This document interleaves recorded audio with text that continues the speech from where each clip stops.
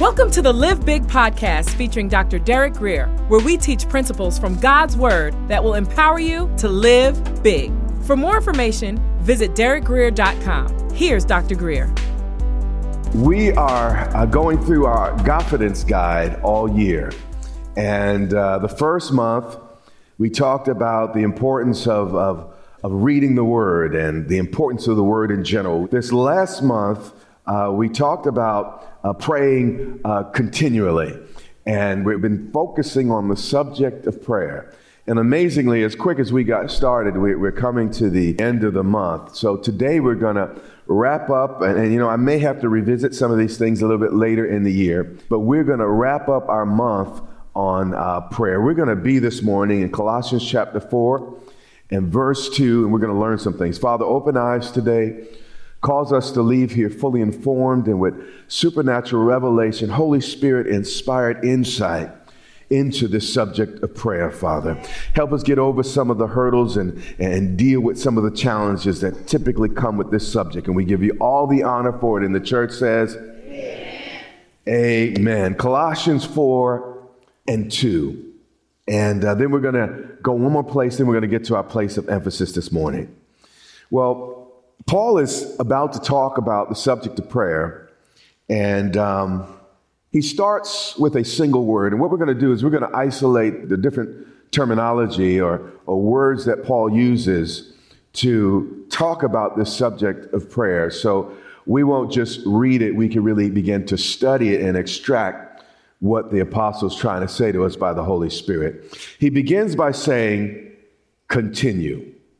Now, the thinking person would ask themselves, why would the Bible ask us to continue unless God knew at some point we want to quit?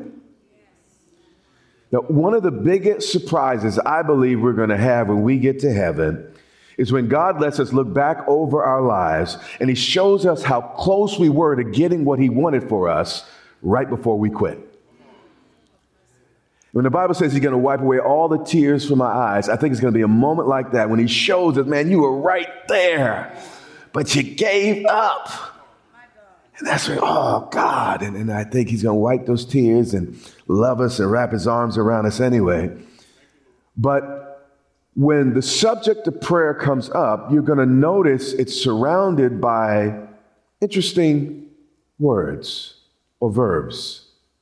He says, continue, and then he adds to that, earnestly. So earnestly speaks of being from the heart and committed to a thing. So what he's saying is, even before I get to revealing the subject we're talking about, he's saying that what I'm about to share with you is going to require a push. You're going to have to persist until something happens. So what subject is so maddening, so frustrating, that God had to strongly encourage us not to give up even before he tells us what the subject is? Let's look at the next word. He says, continue earnestly in prayer. Now, this lets us know the subject of prayer is going to be something, again, that's going to be a challenge for us to persist in and keep at. Prayer is a little bit like a rocky marriage. At the end of the day, you can focus on what's tearing you apart, or you can focus on what's keeping you together. And you have that choice. The thing that's most frustrating, though, at least in my life, about prayer, is that though God is in charge, he's seldom in a hurry. And I've been trying to change it for a long time, but it doesn't seem to work. And he knew that there would be space between the time that we ask God for something and the moment we see that thing appear. And he knew that we get discouraged in the gap between manifestation and request. And he knew that, after a while, we would just kind of give up and our heart would no longer be in it. And he knew much of the church would just turn prayer into a form and it would just become a ritual. Your heart's not really in it, but you check the box, Hail Mary and all the other stuff that folks do. But the Holy Spirit saw across the entire church age, and he saw all of us. And he said, continue earnestly with red hot zeal in prayer. You see, prayer is not one of those things you could just do once and think you got it. Prayer is a whole lot like a relationship. You have to develop it daily. And he keeps describing this prayer thing. He says, I want you to continue. I want it to be earnest from the heart and deeply felt. And then he says, being vigilant, which literally means staying awake, fully engaged and fully alert. If he was alive today, he'd say, stay woke. What he was saying is this prayer thing, because we're in a natural world just looking at natural things.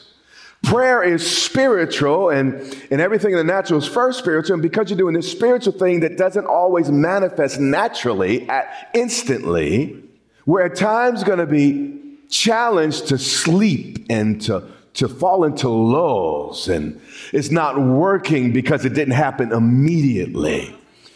But with my eyes, I cannot hear sound. With my ears, I cannot see color.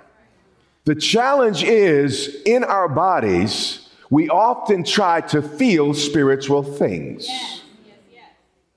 But spiritual things are discerned, but not always felt. So if you're operating in the carnal realm and you're praying, waiting for a feeling, waiting for something to go bump or something to immediately move, you're going to end up frustrated. That's why the Bible says we walk by faith and not by sight. Because this prayer thing requires us to stay tuned into a spiritual realm that's very distinct from the natural realm, meaning you can't always taste it, feel it, smell it, see it. And because of that, we can often be lulled and it's like, it's not working. No, you just don't see it yet. When God announced the first time that Jesus, the Messiah would come, every time he announced it, they got closer to that moment. And when you go to God in prayer and say your amen and you've prayed according to God's will, whether you feel it or not, every moment that ticks, you've only gotten closer. But the challenge is, we're carnal. Lord, I want to see it now. I prayed for 5 minutes now. I'm going to get out and look out of my window, Lord, and I better see it. And when we don't, we get frustrated. So when the Holy Spirit talks to us about the subject of prayer, he knows where we live. So say, guys, continue earnestly, man, dig into this thing. And then it says, being vigilant, stay woke. No matter how big your house is, how recent your car is, how big your bank account is, your grave is still going to be the same size. So be woke and keep the main thing, the main thing. And again, he describes this process of prayer and what it's going to take for us to be successful in it. And he ends again, continues earnestly and being vigilant. And then he says, with thanksgiving. Here's something I've learned. A grateful heart is a magnet for miracles. It's important. If you want something from God you don't have, first be grateful for the things you already have. And it's amazing when we see the thing in prayer is when it doesn't happen as quickly as we want, we start complaining. We start getting angry. We start taking matters into our own hands. But what he's saying is, guys, when you pray, you need to check your attitude. You need to know that you got it before you see it. You need to be thankful that I heard you, even though you can't see it. Just trust me. It's like my boys there in college, and they don't typically call me for the money. They call mom. I think she's an easier target. But when mom says she put it in their account, They don't say, well, Mom, when I see it, thank you. When they get on the phone and say, Ma, you know, I'm running out of groceries. I need to buy another book. And Mom says, okay, I'm putting it in your account. Matter of fact, just hold on. I'm making a transfer right now. It's in your account. They immediately say, thank you. And immediately the load is lifted. They know some food is on the way. They know that they're going to be able to get that book or take that girl out. I don't know what they're doing with the money. I don't know. I know what they tell me, but I'm not sure what they're doing. But when mother says yes, they say thanks. They can't see it. They don't yet feel it. But because mother said it, they know it. And that's what happens in prayer. I can't always see it. I don't always feel it. But Father said so, so I know it. And there's a confidence that comes because of prayer. But you got to continue. You got to be earnest. You got to be vigilant. And you got to be thankful to get to that place of confidence. Hebrews 10 and verse 36. One more scripture before we get to our focus today. This was something the Lord spoke to me this week. It was personal. He said, Derek, for you have need. Meaning, boy, this is not optional. Son, this is mandatory. This is required. For son, you have need of endurance. Endurance is simply faith that doesn't quit. You see, trusting God may seem like a slow process, but what I've learned is quitting never speeds it up. In fact, what kind of happens every time I give up, I get back on the back of the line and got to wait my turn again. So what I'm learning is just hang in there. And just like I feel like quitting, because I feel like quitting don't mean I have to. A feeling's not going to kill me. So, no, you don't understand. People are like, well, you don't know what I felt. A feeling can't make you do nothing. A feeling by itself will not kill you. I've tried to convince, remember when I was a kid, you try to convince Mom and Dad, you don't know how I feel, as if. They haven't had enough life experience to know that what you feel at that moment is not going to be the end of you. You never have moments where God, you don't know what I'm feeling. God's like, I know exactly what you're feeling. And I know exactly the type of man I need you to be. So, boy, you need to put that feeling in your pocket, check yourself, and hold on like I told you to. That's the way my daddy does me. I don't know about your daddy. Yes, I do. We have the same daddy. He's Derek. You have need of hanging in there. Derek, I'm not just going to, make everything always so nice. Boy, you have a need, and I see that need. And here's what you need, boy. Endurance. Why? So that after you have done the will of God, you may receive. The receiving only comes after you endure. Pay attention here. You see, once you have done what God told you to do, there's only one thing that can stop you, and it's you. And I decided if it's up to me, I'm not going to keep getting in my way. God may be looking at you, saying, I love you, I'm for you, and I want the best. But as your daddy, I see something in your character that I got to work on. For child, you have a need. I know, today you put it in the microwave, boom, and everything, you text people, communicate with people, you can talk to people so quickly. You don't have to go to a phone. You carry your phone wherever you go. It's a different world. But he looks at our generation and says, y'all pretty good, but Y'all have a need of one thing: endurance.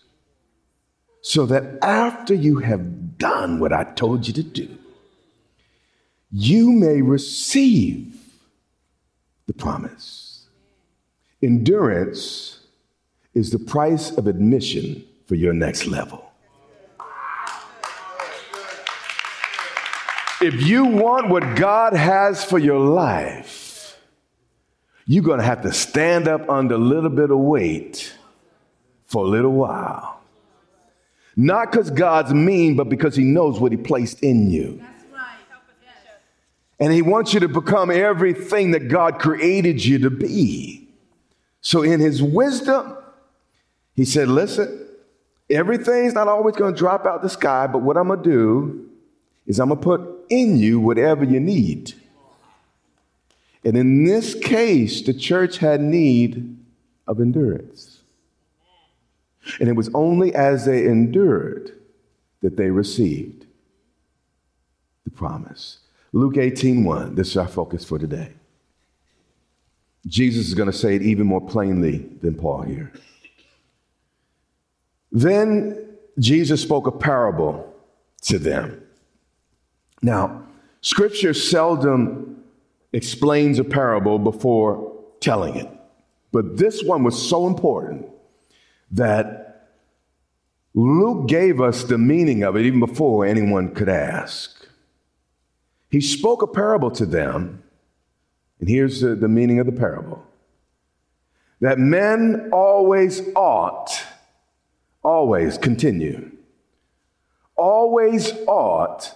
to pray, then watch this, and not lose heart.